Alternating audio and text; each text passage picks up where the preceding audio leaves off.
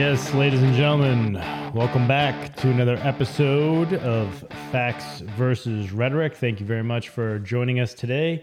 A couple things on the docket today, just some headlines that caught my eye this week. Not sure if I said this on a previous podcast or just told my wife, but I had been hearing that the gay community is the next contestant on the How to Divide the Citizens game, right? And pit them against each other. You know, that COVID thing's dying out, so we're moving the crosshairs from the unvaccinated to the homosexuals. You know, I've been hearing that they will try and blame the gay community for monkeypox. And this was 2 or 3 weeks ago, and I don't remember if I said it on a podcast or just said it to my wife, but not 2 to 3 weeks go by after I say that, and then I see this headline from the Summit News. The UK Health Agency, 99% of monkeypox cases are gay men. And it goes on, this article goes on to say, a survey of monkeypox cases by the UK Health Agency has found 151 out of 152 participants of men who identify as gay, bisexual, or men who have sex with men. So, out of the 152 participants in this study of the people who have monkeypox, 151 of them are gay men. Just thought that was very interesting. Early outbreaks of monkeypox originated at a gay sauna in Spain and at a fetish festival in Belgium. Those were the initial monkeypox reports. A little weird, right? So despite monkeypox spreading via close contact and the World Health Organization saying summer festivals should be limited to stop the spread of the virus, a WHO spokesperson later clarified that gay pride parade should go on as normal. And a little further down in the article, it says the National Health Service, so the NHS in the UK, also posted a message on its website urging people to not touch or consume bush meat, which is available on the black market in ethnically diverse areas of London and can cause the spread of monkeypox. Jesus Christ. You know, same shit, different day, right? How much longer until we hear the president say that monkeypox is a pandemic of the unstraight, right? Instead of the unvaccinated. I mean, you got to love the throwaway line at the end, too, about bush meat. Damn wet markets. They just keep creating all these viruses. Also, a headline that caught my eye was the article that says the World Health Organization finally admits COVID lab leak theory is a possibility, which was nice of them to join the party, right? So for the last 2 years, the governmental and global medical institutions like the CDC and the WHO and Tony Fauci, they've all been referring to the COVID-19 lab leak as a conspiracy theory. So for 2 years, the mainstream media and big tech social media platforms have called for outright censorship of anyone who tries to discuss this evidence. Some very prominent doctors and scientists have been kicked off platforms, demonetized for suggesting this theory. And again, this is all counterintuitive to science, right? Science means you explore everything and rule stuff out. So merely asking the question, did this originate in a lab, that got shut down immediately. And that's why a lot of people who understand what science is gets really bullshit at people when they throw the science word out. But we haven't been practicing science since fucking 2020.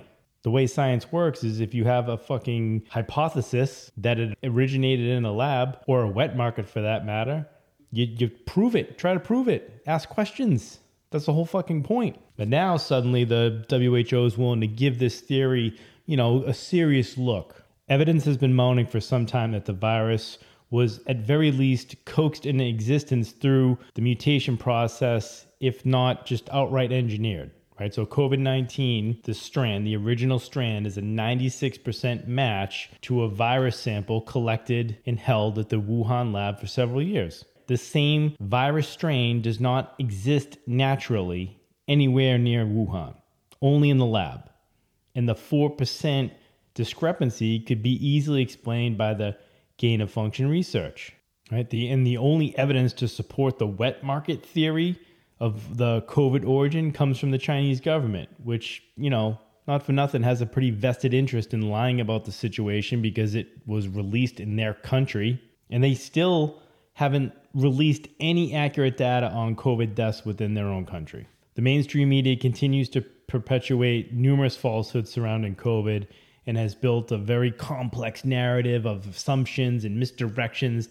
As time passes, more and more of the original narrative just falls apart. if you got COVID, be sure to thank your government. I know when COVID came through my house, I took a moment with my wife to really appreciate the fact that my tax money funded this type of dangerous research. And then it actually worked, right? Like, why is it that the one thing the fucking government actually got right was SARS-CoV-2? The one thing they fucking hit out of the park was they took a bat coronavirus and made it transmissible to humans. That is the gain of function. When you hear that gain of function term, that is when you take a virus that exists in bats, that's transmissible within the bat community, and then you manipulate it in a lab to infect humans. That's gain of function. Okay, that's why when this thing first started, everyone was just like, this is from a fucking lab, because this isn't how it works. It would take evolution a very long time for a bat virus to be able to make a jump to humans, okay? That is the first evolutionary hurdle, is just getting from a bat to a human. But the fact that once a human is infected, the virus now spreads human to human like fucking wildfire? No, sorry. That's not how viruses work. That's not how coronaviruses work. And we all knew this in 2019 and before, right? But remember, everyone lost their mind.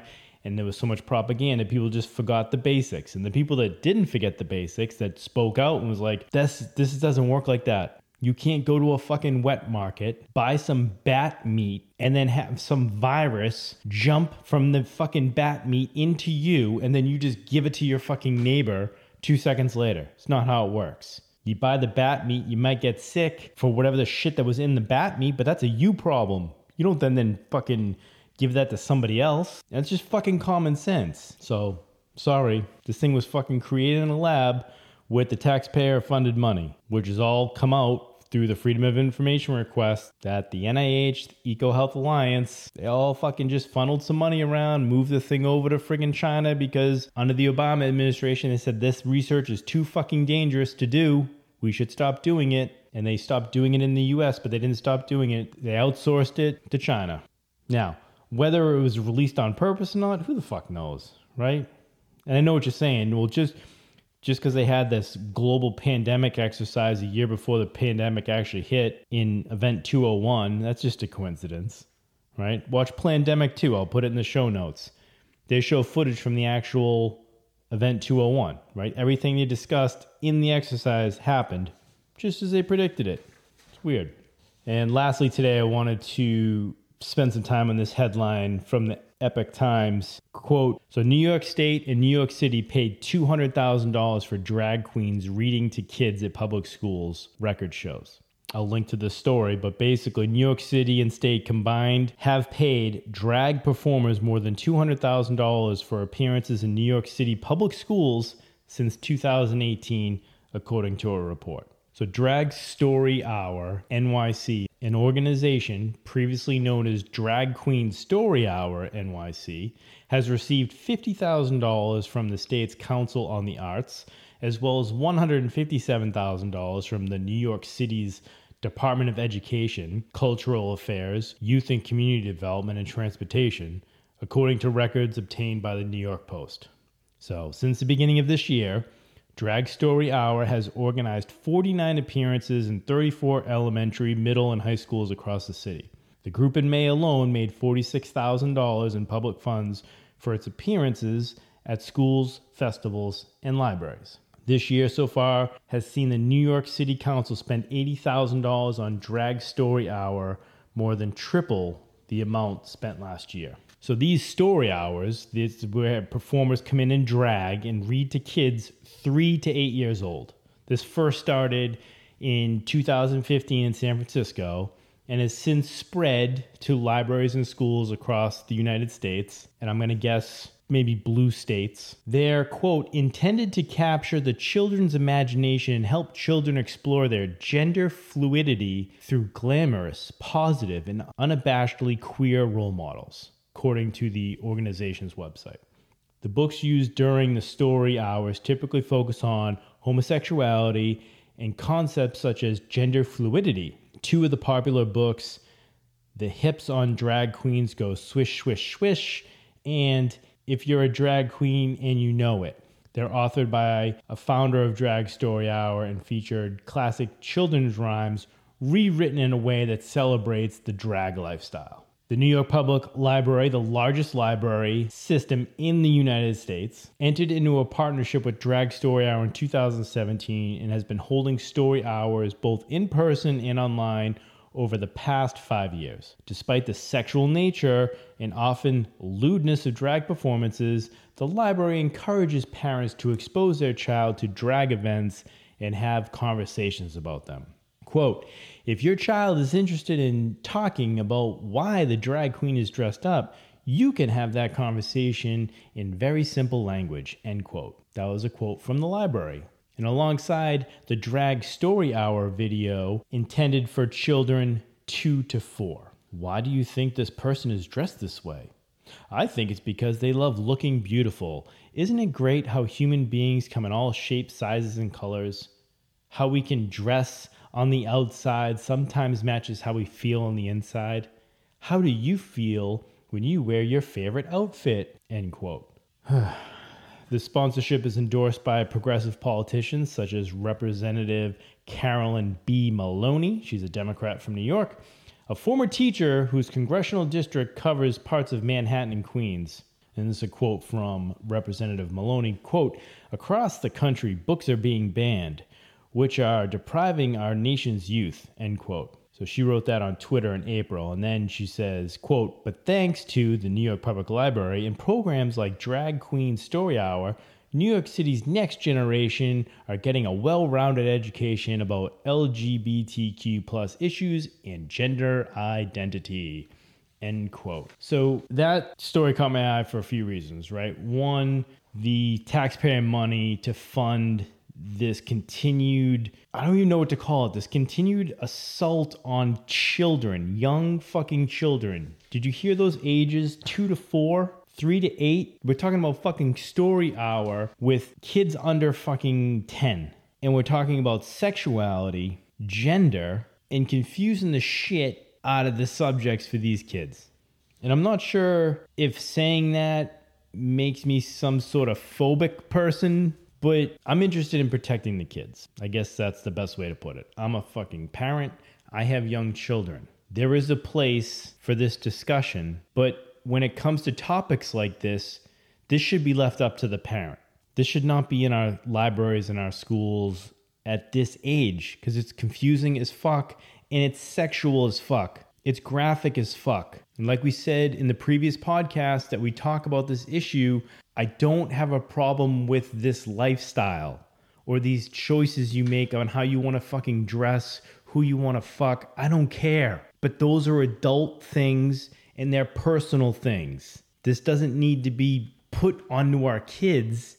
It's insane. And when she says they banned books, I was like, what books are they banning? So I looked up the 10 most challenged books of 2021. There's 10 of them. And 7 out of the 10 have been banned for sexually explicit content. Again, these are children's books. And they have sexually explicit content in them. When did this become okay? When I was a kid, we went to the library. You know what I looked at? National Geographic. Because that was your only shot to see some boobs. But now, you can go in and pick up any of these fucking books and you see legit sex scenes. And if you think I'm fucking kidding, in the description, I have pictures from the book Genderqueer by Mahia Kobe, which is like the #1 banned fucking book. And it's fucking porn for kids. This is my fucking problem with this because you can't tell me that, well, we're just, opening up the world because there's different people in this world and they shouldn't be marginalized and they should be celebrated. Yeah, fucking fair enough. But do we need to celebrate it through pornography? This is the part you lose me. I'm a parent. I don't want my kids seeing this shit. You know how hard it is with today's technology to try to shield kids from shit? Try to inform them of the real life shit, not just crazy shit that's online and on TV and all this other stuff. Now I got to worry about children's books having it? Are you fucking kidding me? I mean, can we agree that the sexually explicit material is inappropriate for children?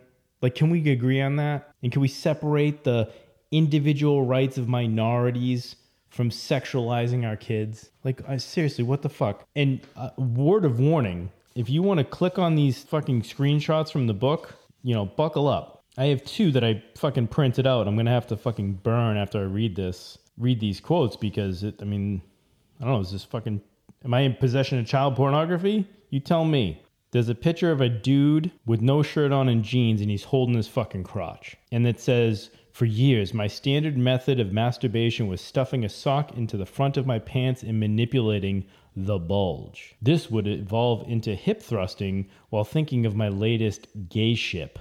And then it's got 2 naked guys kissing. And then it says, "Memorably, I got off once while driving just by rubbing the front of my jeans and imagining getting a blowjob." These sound like fucking penthouse letters. But Jesus effing Christ. This is a kid's book. And this one, holy fuck. I don't mean to be fucking gross, but this is a children's book, and I need to read this so you fucking get it. So this page, again, these pictures are just look it up. It's in the description. All right, then there's this page. At the top, there's a big headline. It says, "When I finally got old enough to not be embarrassed talking about this stuff with my sister." So there's the girl on the couch talking to the other female on the couch, but she's identifying as a boy. So she says, "It really never occurred to you to put something into your vagina, not even a finger, ? And then her sister says, "It really didn't." And then she says, "So you never tasted yourself?" "What? No. Ew. Wait, you have? Haha, of course, you should try." And then it says, and then it's a picture of her looking at her finger with stuff on her finger. And then there's a thing that says vagina slime with an arrow pointing to her finger. Are you fucking kidding me? This is a children's book. No, fuck that. It's not a children's book. This is a grooming book that sexualizes kids. And if you're okay with this, that's a fucking problem. At least it's always been a problem in society up until now. I don't know why it's accepted now. I don't know what the push is for this. Graphic sex novels and kid libraries where you have people redefining pedophilia into these like better sounding terms. I don't know what the fuck is going on, but when you come after the kids, that's a fucking problem, and everyone needs to realize what the fuck's going on. I don't want to fucking cover this shit. This is fucking nasty. But this is a book that your kid can fucking check out of your library. And this is the shit that they're fucking giving to your kids. Again, 3 to 8 years old. What the fuck are we doing here? And the last one of the screenshots is a fucking legit picture of a fucking blowjob. It's the point of view of the guy getting the blowjob looking down at the other guy. And it says, "This is the visual I've been picturing." So you want to see a cartoon illustration of a blowjob? There it is, page 27. Check it out. From the book Genderqueer, the #1 banned book. I wonder why. And let's revisit that quote again from our elected representative, Carolyn Maloney. Quote, "Across the country, books are being banned, which are depriving our nation's youth." End quote. What are we depriving the nation's youth? Gay porn? I don't know. I don't know what the fuck we're supposed to do with that. But this is what they're talking about. This is why parents are losing their fucking minds at school committee meetings. Because this is what's actually going on. This isn't fucking made up. We just fucking read you New York City and state has spent $200,000 of taxpayer money for drag queens to read to little fucking kids. Nothing against drag queens. But can we keep school instead of a breeding ground for pedophiles? Like, what the fuck? And this is a tough subject because if you don't have kids, I don't know that you can fucking comment on it. And I thought Andrew Tate, the professional kickboxer, had a very interesting take on this whole transgender kid grooming thing. Do you think that transgenders going and reading nursery stories and leave the kids alone? If you want to chop your dick off, I have nothing against that. I'm not anti-gay. I'm not anti-transgender. I'm not anti any of these things. What I am anti is propagating your worldview on other people's children. If you're gay and you can't have kids, why do you now believe it's your right to go to other people's kids and tell them how to think?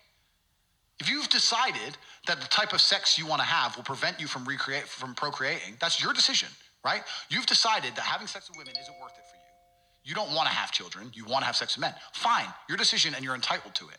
That does not give you the entitlement to go to other people's families who did decide to have children and raise them and try and program their children. Leave the kids alone. You can be as transgender as you like. Don't come talk to my kid about it. That's my child. I will program my child with my worldviews. I raise them. I pay for them. They're my kid. They're not your kid. Wow. What do you think about that? Seems pretty reasonable, and I think that's the objection is geared in to be viewed in that light. No one has a problem with what you want to do with your life and who you want to do it with and who you think you are and how you want to act, what you want to wear. I don't give a shit about that. I have a problem when it comes into my kids' school. And that's why my kids are not in public schools anymore. Because of this shit. The rhetoric and the indoctrination, and not only the gay transgender stuff, but the fucking crazy racist shit and all the stuff that's being peddled on these poor fucking kids on top of a fucking lockdown and all the other bullshit is too much. So please go in the description, look at this shit, and to decide for yourself, hey, would you show your fucking 8-year-old that? And if the answer is yes, well, then you might get to be on the show How to Catch a Predator.